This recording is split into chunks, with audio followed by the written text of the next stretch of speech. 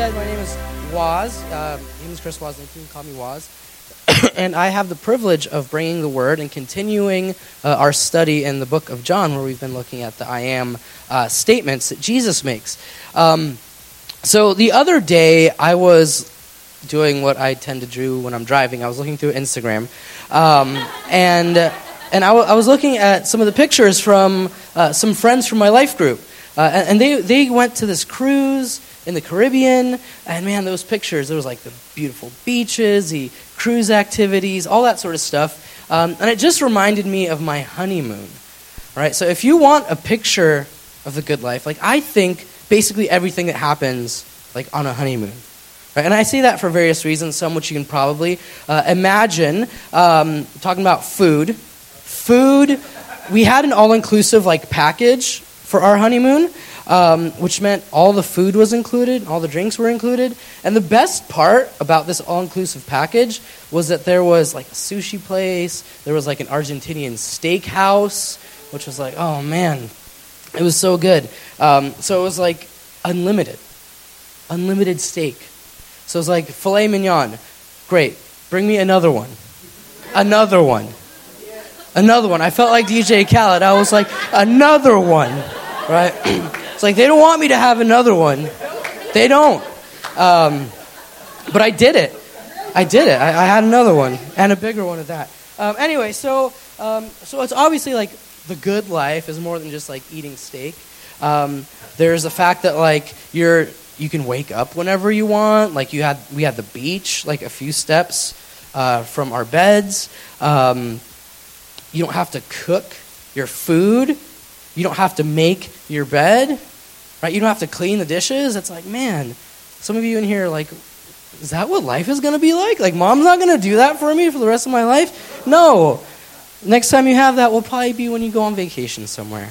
Anyway, so that sort of kind of is a picture of what a lot of people think the good life is. You know, like laying on a beach somewhere, getting pampered, eating good food, all that sort of stuff. But is that the picture of a good life that the Bible paints? Right? And if not, what is the good life according to the Bible? Right? And I don't know if you've ever given much thought to this sort of thing, but the fact is that your goals for the future are going to determine your decisions for today. So that's why it's important to start, at the very least, to start processing these sort of things and start thinking about this sort of stuff. So hopefully at the end of the night, at the very least, this sort of question, like what is a good life? Like what am I aiming for? Will be at the forefront of your mind. Before we start, let's go ahead and pray. Jesus, we just echo those words of that last song that we sang, Lord, that says that Jesus, we love you. That we want to love you more. We want to love you, so we want to listen to what you have to say to us. Lord, we want to be open to what your word is putting on our hearts tonight, God.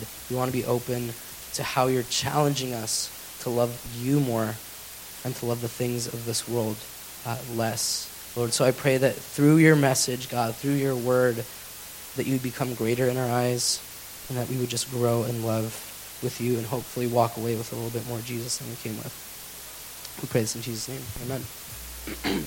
Amen. So, over the last few weeks, we've been in the book of John. We've been looking at what scholars call the I am statements. And these are basically statements where Jesus says, I am, and then fill in the blank.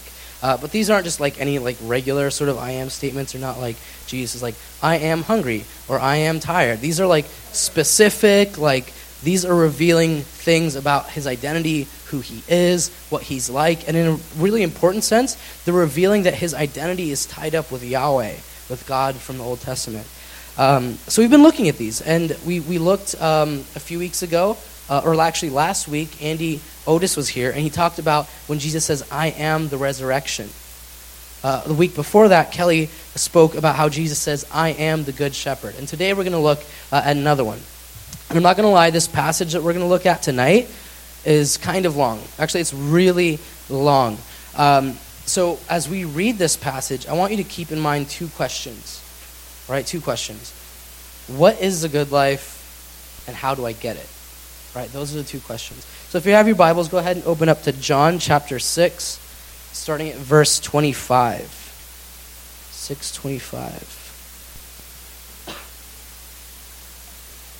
Cool. So basically, here's the scene.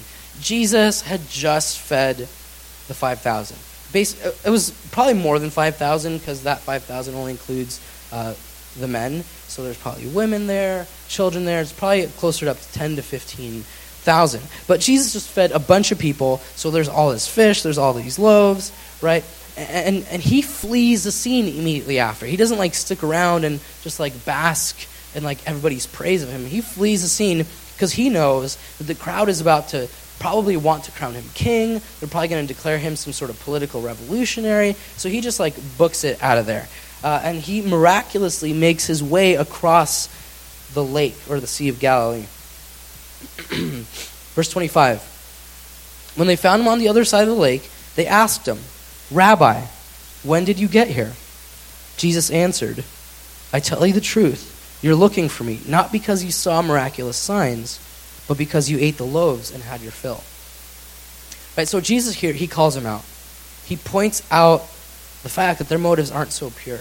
They're not pursuing Jesus because they love him. Right? They're running after him because of what he has to offer to them.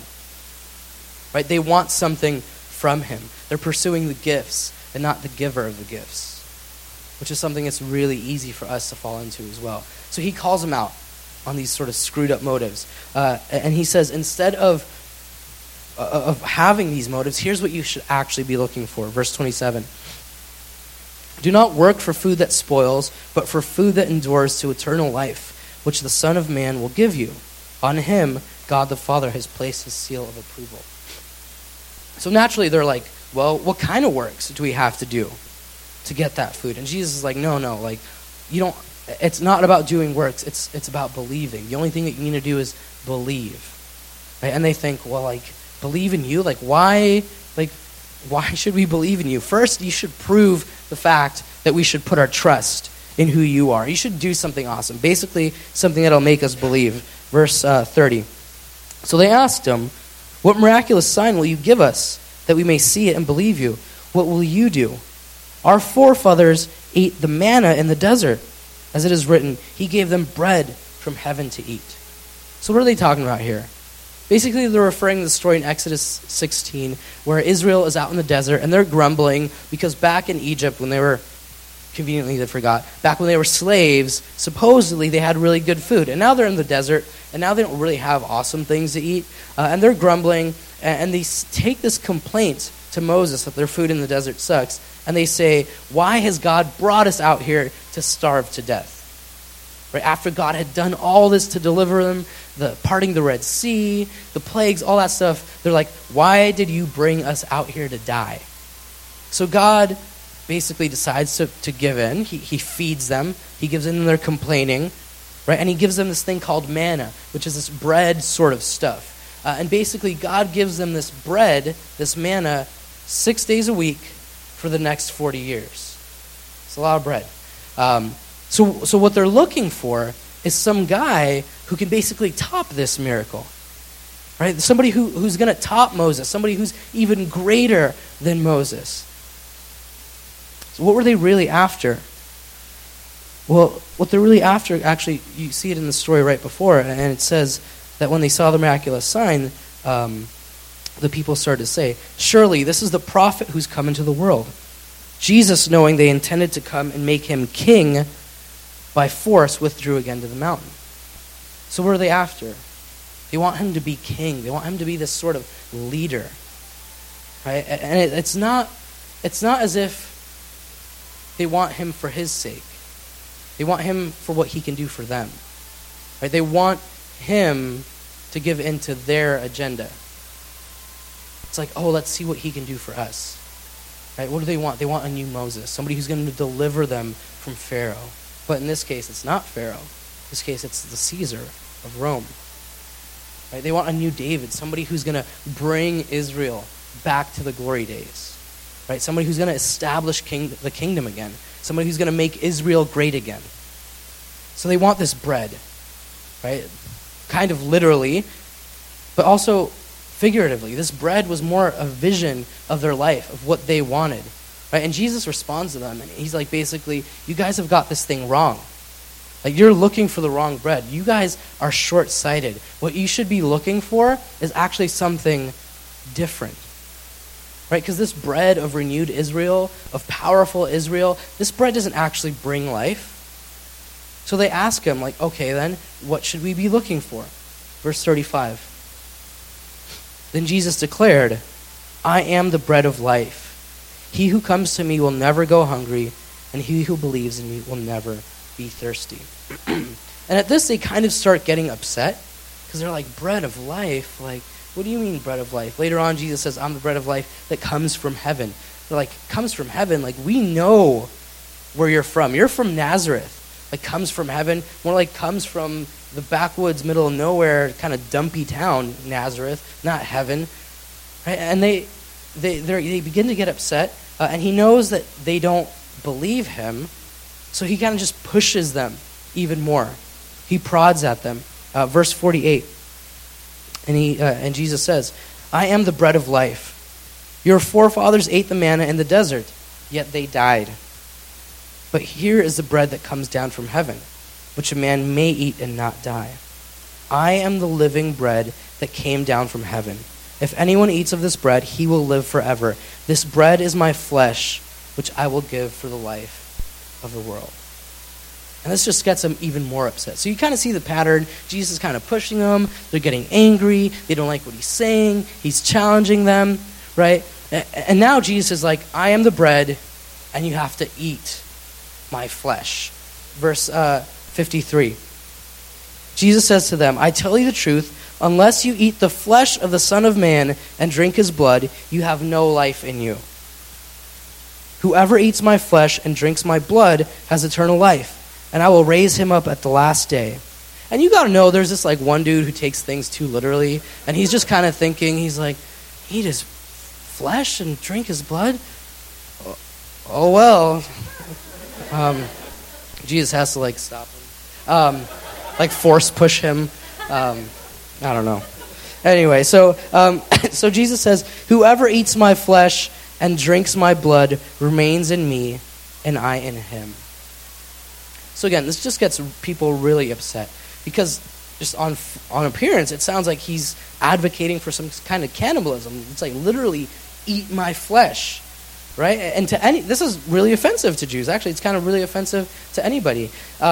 It sounds like he's asking them to be cannibals, which is straight up against Old Testament law. But more than that, he's asking them to drink blood, which for Jews, like this would be associated with all sorts of pagan rituals, right? And more than that, in God's law, there's this commandment that you're not supposed to even drink the blood or eat the blood of animals. Right? Because in the blood, that's where life was. So it's like you wouldn't find a Jew ordering a rare steak, right? It's always well done. Always.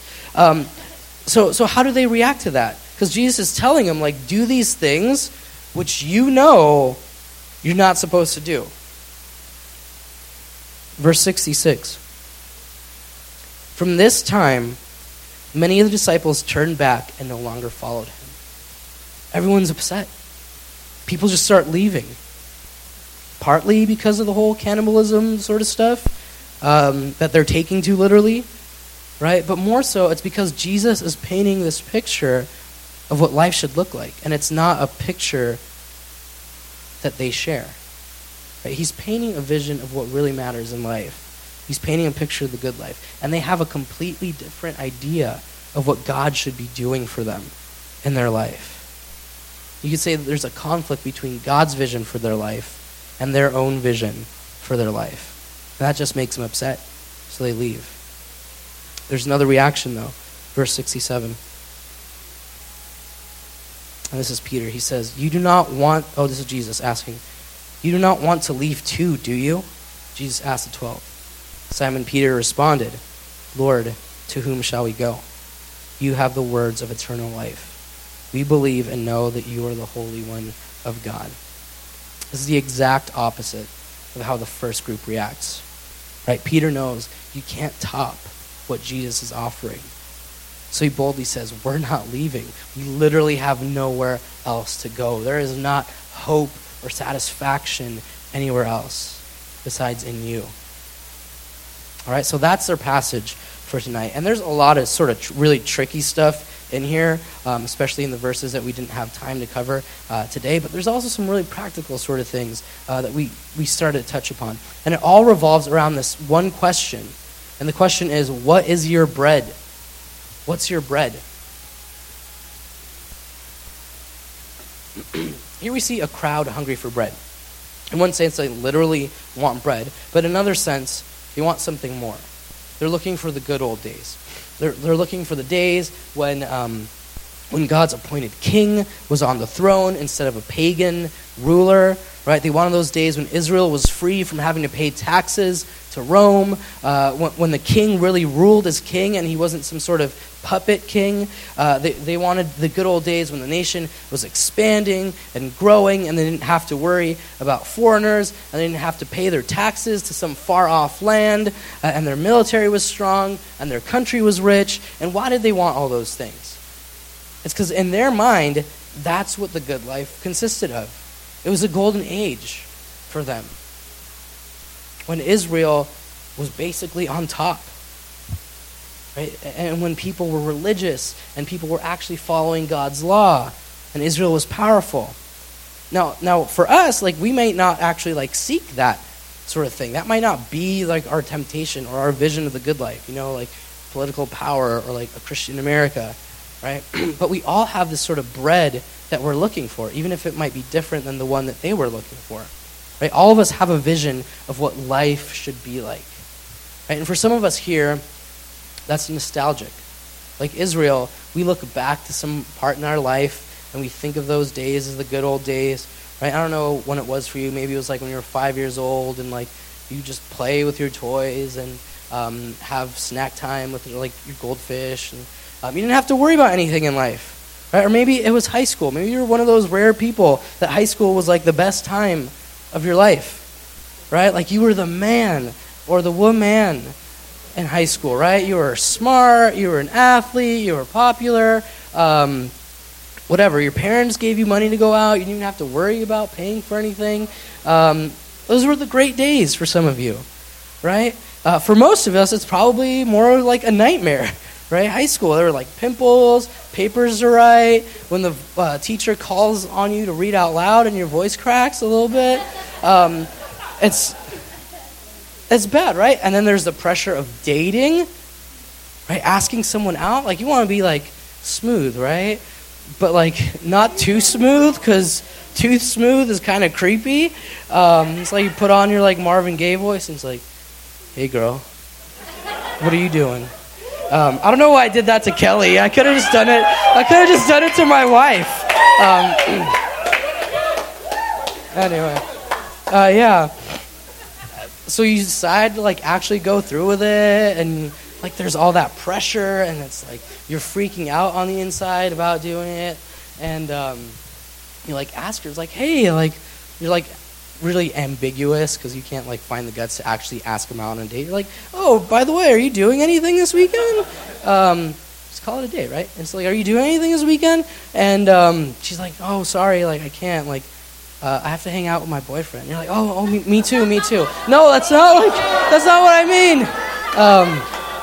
That's like when your server asks you like, how's your food? And it's like, oh, it's good. Like, how's yours? It's like, awkward moments. Anyway, so back to like the bread stuff. Oh no, what I was saying is, for some of us, the past was more of like a nightmare, right? It wasn't like a dream life. Like the past was a nightmare, and maybe your vision of the good life is actually something in the future, something you're pursuing, looking forward to, not something that's like in the past, right? Maybe it's like a specific job that you're looking for that you think is like, once I just get this job, like my life is going to be set.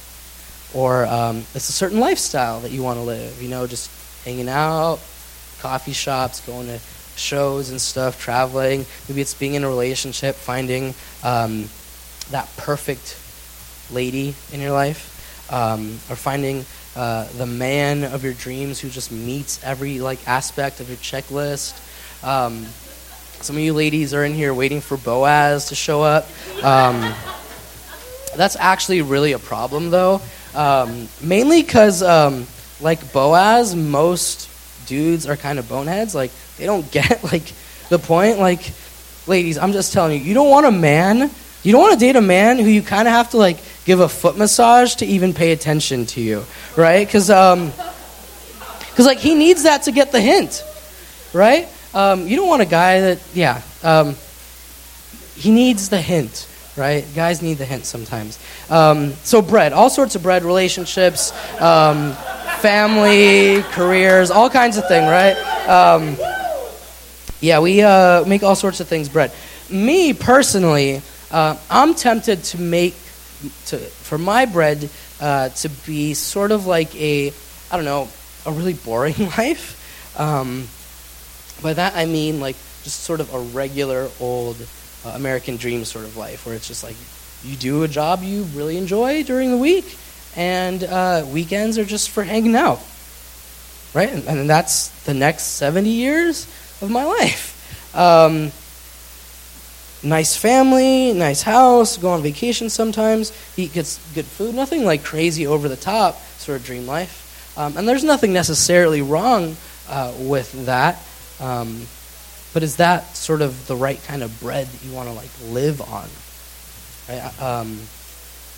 Basically, the core question is, if you look at your life and you could take Jesus out of your life and have the same picture of a good life, then that's not actually a really good life. I'm just going to repeat that. If you took Jesus out of your life and you still had the same dreams and vision for your life, then that's not actually the good life. Because according to Jesus, life, like real life, only comes when you're with him. Right? He only offers the bread that lasts. So all of us have these visions of what the good life is. I think the question is, what really is it? What really is the good life? I'm talking about all kinds of things that the good life is not, but what is it? Jesus says these things obviously are not it, because these things perish, these things don't last, right? Popularity doesn't last, friendships don't last, experiences like bomb lattes and avocado toast don't last, right? I mean, they'll stay on your Instagram forever until people stop using Instagram and it goes by way of MySpace. It's going to happen one day. You can go back on... Probably none of you are old enough to have a MySpace, I'm guessing. Probably. Did you know if you go on there, most of your pictures are deleted? Crazy. Anyway, so none of that stuff. Like, even relationships don't last, right? Either somebody leaves or somebody dies, right? Or maybe both of you just die at the same exact moment. Which is kind of like The Notebook. It's like, why are you guys like, oh my God, that's so weird? It's like when you saw it on Notebook, everybody thought it was all romantic and stuff. Now it's just like weird. Anyway, that's cheesy sort of, you don't want to die at the same time. That's weird. Anyway, these visions of the good life, like none of these things actually last. They don't actually last. They don't actually satisfy. Right? But once you actually find the right thing that satisfies, like, that's good. And Jesus says that he is that one thing. Right? So what does it look like to have that good life that Jesus offers? There's another question. What is the good life? Well, we get a glimpse of that in verse 56. Jesus says, "Whoever eats my flesh and drinks my blood remains in me and I in him." Remains in me and I in him. According to Jesus, the good life, the life that satisfies, consists of abiding in him. And that really shows up in a really strong way when Jesus talks about how he is the vine. But you sort of see it here as well. Basically, the good life consists of sharing life with Jesus, doing life alongside of him, taking part in his movement and what he's doing in this world, knowing him, and also being known by him. Right? It means you have this intimate relationship of Jesus in you and you in him. And once you experience that kind of life and the life that flows out of just being so intimately united with him, he says you're not going to be thirsty anymore. Right? You're not going to be that guy that's thirsty for that job or that dream life. right? Because you actually have what actually satisfies, right? So how do you get that? Well, Jesus says one thing you have to do: eat me, right? Which is really weird. Like, sounds weird. It's this metaphor, right? This metaphor of eating food. So yesterday I ran a 10K, and basically all week long, all week long I've been eating carbs, to like fuel up and like get the energy and stuff for the race. In real talk, I'm always eating carbs anyway. Now I actually had a legit excuse to eat the carbs. So why the carbs, right? It's because they're delicious. That's why the carbs. No, it's because carbs are fuel, right? They're sustenance, right? They're what keeps you going. They're the thing that gives you that energy, that propel you forward. And Jesus says, I am the carbs of life, right? Because he sustains you. Delicious, nutritious. Jesus is delicious and nutritious. Okay, so he keeps you alive, right? He keeps you going. He keeps you moving forward. Without him, you'd be like all weak and like tired. Without feeding on him, you're not going to have strength to resist temptation. Without him, you're not going to have the willpower that you need to overcome obstacles. Basically, like a runner who like gets gassed right at the beginning of a race, you're not going to be able to run the race because you don't have the energy you need to sustain you. That's why you constantly need to be feeding on him. More than that, it's a really cheesy saying, but in a sense it's true. You are what you eat. You are what you eat, right? Which in my case, like I am pizza and caffeine. And on Sundays, I am several donuts. Now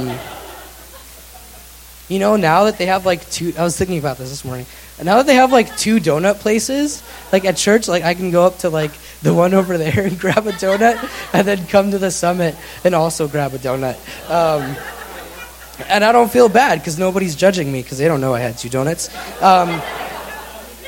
So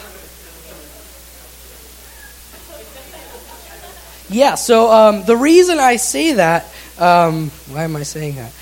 Is because... it's really true. So when your body takes these things in, it digests them, and they really, in a sense, become a part of you. Like your body literally takes the nutrients or the bad stuff, and it becomes a part of who you are. And in a sense, Jesus is like that too, right? Like you feed on him, and he becomes a part of you, right? Your mind begins to change. Your behavior starts to change. Your desires and the way you treat people start to become more and more like Jesus when you're consistently feeding on him. You really start to be a different person. Right? So you feed on Jesus to get sustained. You feed on Jesus to become more and more like him. And that's the start of what the good life looks like. Right? And most simply, Jesus says, in order to get the good life, all you have to really do is believe in me. Right, that's it, believe in me. It's not about the sort of long process of these works that you need to do. It's not something you can make happen. You can't just make the good life happen. Like all you need to do is just let go and believe in him. Right, so he puts it out there very plainly. You have a choice to make. And there's only 2 choices you can make. You see it very clearly in this passage. On the one hand, there's some people who hear Jesus and sees how he challenges their vision for their life, and they just ditch him, right? And it makes sense. It doesn't make sense, but it sort of makes sense in the fact that when Jesus asks you to let go of a vision for your life that you hold very near and dear to your heart, and he says, stop just pursuing that, you're going to have a decision to make. Like, what's more important, this thing that you've desired and is so part of who you are, or is it going to be the kind of life that Jesus promises? Right? And that's what he did to this crowd.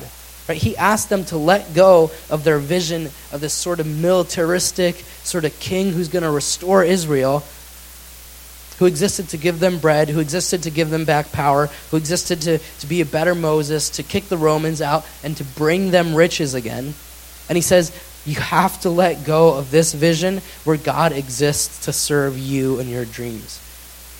Right? And he says that to us. He says, let go of your vision for your life that revolves around you, that revolves around your future job, that revolves around your boyfriend or your education. Basically says, if you're going to use me, this is what he says to them, and I think it's what he's saying to us. If you're going to use me as a tool to fulfill your own dreams, you just walk away.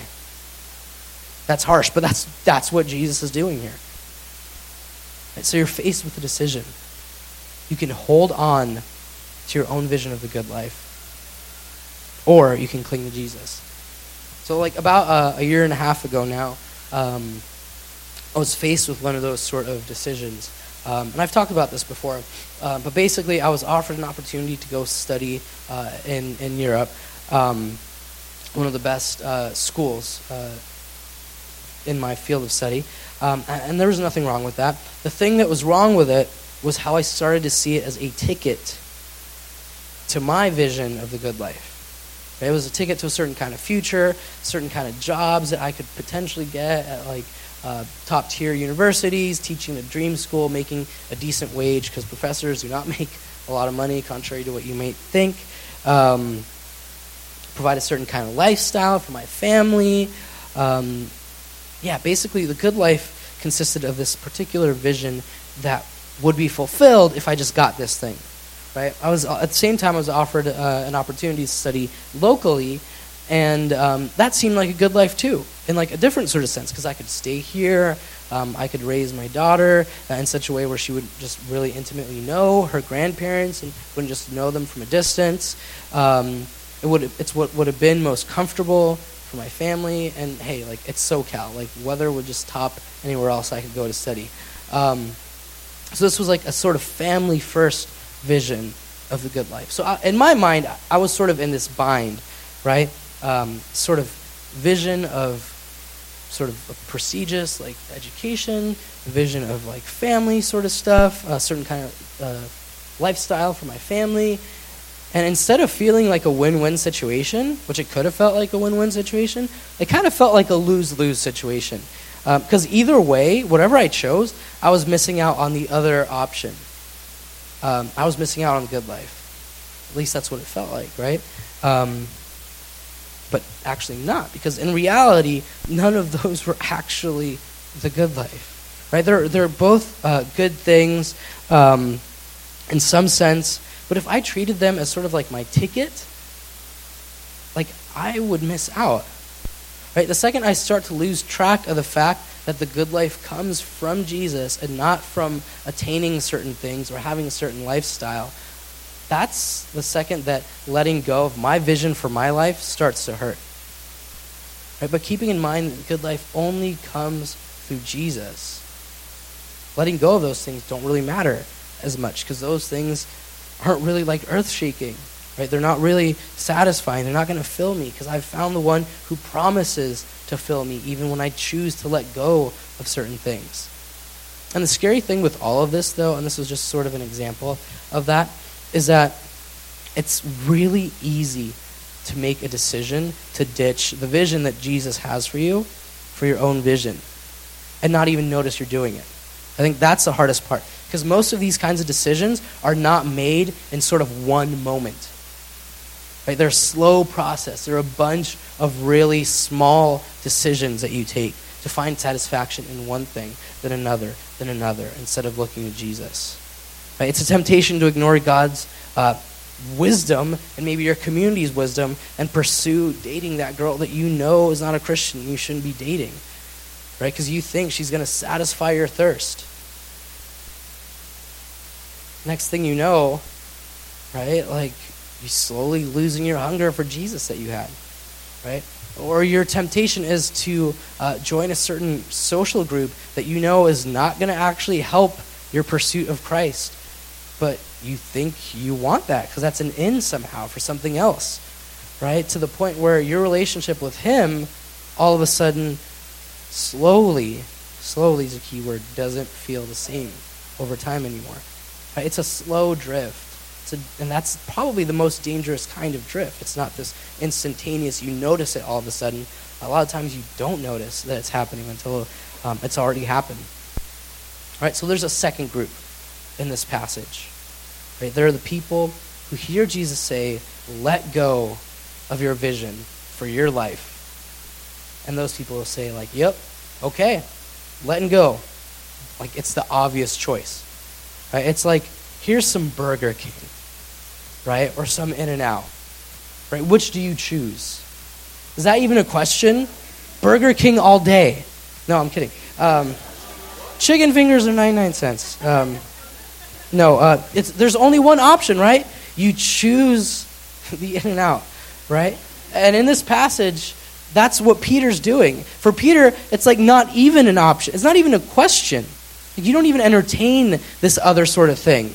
And Peter's response in this passage, like, just blows my mind. Like, every time I read it, especially as I was meditating on it this week, like, just feel all the feels. Peter, here's what Peter says to them. He says, Lord, to whom shall we go? You have the words of eternal life. Other translations say, you alone have the words of eternal life. Right? There's something that Peter just really gets. You alone, no one else, nothing else. And I know what that's like. Like, there have been seasons in my life where I've sort of pursued my own thing, where I've tried to find satisfaction and all sorts of things. And then you sort of hit that moment where you're at the end of your rope, right? And you sort of realize, like, where else can I go? Like, there's nothing else. Like, I am at the end of my rope. Like, I've done everything, tried to find satisfaction in all sorts of things, and nothing. Jesus alone. That's what Peter is saying. Right? And here's the good news. He offers it freely. You don't have to do anything crazy. All you have to do is believe, which is really simple, but it's not easy. Right? It's simple, but it's not easy. All you have to do is believe. So when faced with competing visions of the good life, what are you going to choose? Some of you in here know that you've been choosing the wrong one. Or maybe you know that you've been using God as a tool to fulfill your own vision in life. Others of you in here have tasted the good life. And right now, like, you're living off of that. Right? And you want more. Like, you want more abiding. You want more contentment. You want more to be more lined up with his will for your life. And for both groups of those people who are not feeding on Jesus right now, and the people who are hungry for more, getting the good life, or getting more of Jesus, as we say around here, is as simple as just believing and confessing that Jesus is the bread of life. And one symbolic way that we do that is literally eating bread and drinking the fruit of the vine. Right? It's a sort of symbolic decision that we take to eat his flesh and drink his blood. It's a symbolic confession that he alone can satisfy our hunger and our thirst. So right now, we're actually going to go into a time of communion where we get to act that out. We get to act the fact that we want to feed on Jesus, that we acknowledge that he is the one who gives us life. So as the band comes up, I'm going to invite you guys soon to go to the back. Like, we have 2 tables in the back with the communion elements, and you can choose either table. One has bread, the other one has the grape juice, so that you can dip in. But anyway, so what I want to invite you guys to do is just take this time as a time of reflection. Maybe it's going to be a time for you where you confess that you haven't been feeding on Jesus as you should, and you've been feeding on other bread.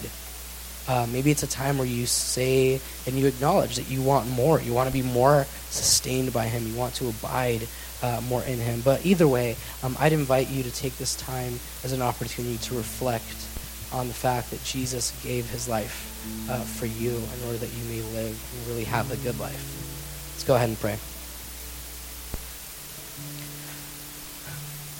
Father, we thank you for the sacrifice of your Son, God, for how you let your Son lose his life so that we may have life. Lord, I pray that during this time of communion, that you would just meet us in a deep way, God, where we sense the fact that we can't go anywhere else, that you alone are life, God, that you alone offer us what we need to live. So, Father God, I pray that right now, God, and this week, God, and even for the rest of our lives, that we would be marked as people who acknowledged you and you alone as the bread of life. I pray this in Jesus' name. Amen.